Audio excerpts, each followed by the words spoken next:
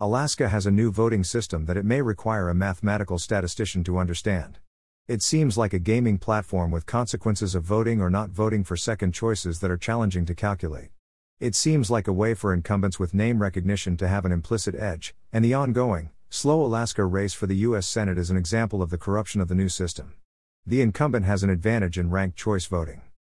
Greater than Murkowski pulls nearly even in Alaska's U.S. Senate race.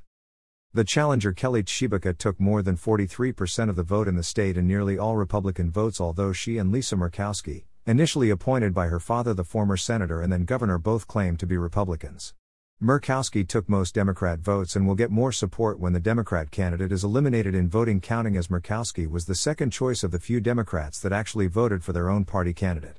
Murkowski votes Democrat on all important social issues and also is pro-global warming gas development through fossil fuels, and is female, so she is the Democrat's choice who runs as an independent or Republican. The state Republican Party supported Tshibaka. In an election, the winner ought to be the candidate that gets the most votes plainly.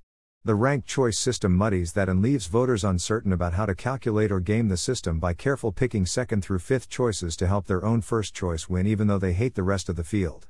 To not vote for alternate ranked choices in some way counts against one's own first choice. In corrupting a democracy, ranked choice voting seems like a good tool to make it more difficult for outsiders ever to get elected. Not only is it too costly and selected by factors other than competence or suitability, now it is also muddy as votes count in lesser degrees for some in accordance with how they are ranked. It reminds me of U.S. Constitution categories for some classes of Americans before it was amended, when some citizens counted less than others for population counting purposes of the states.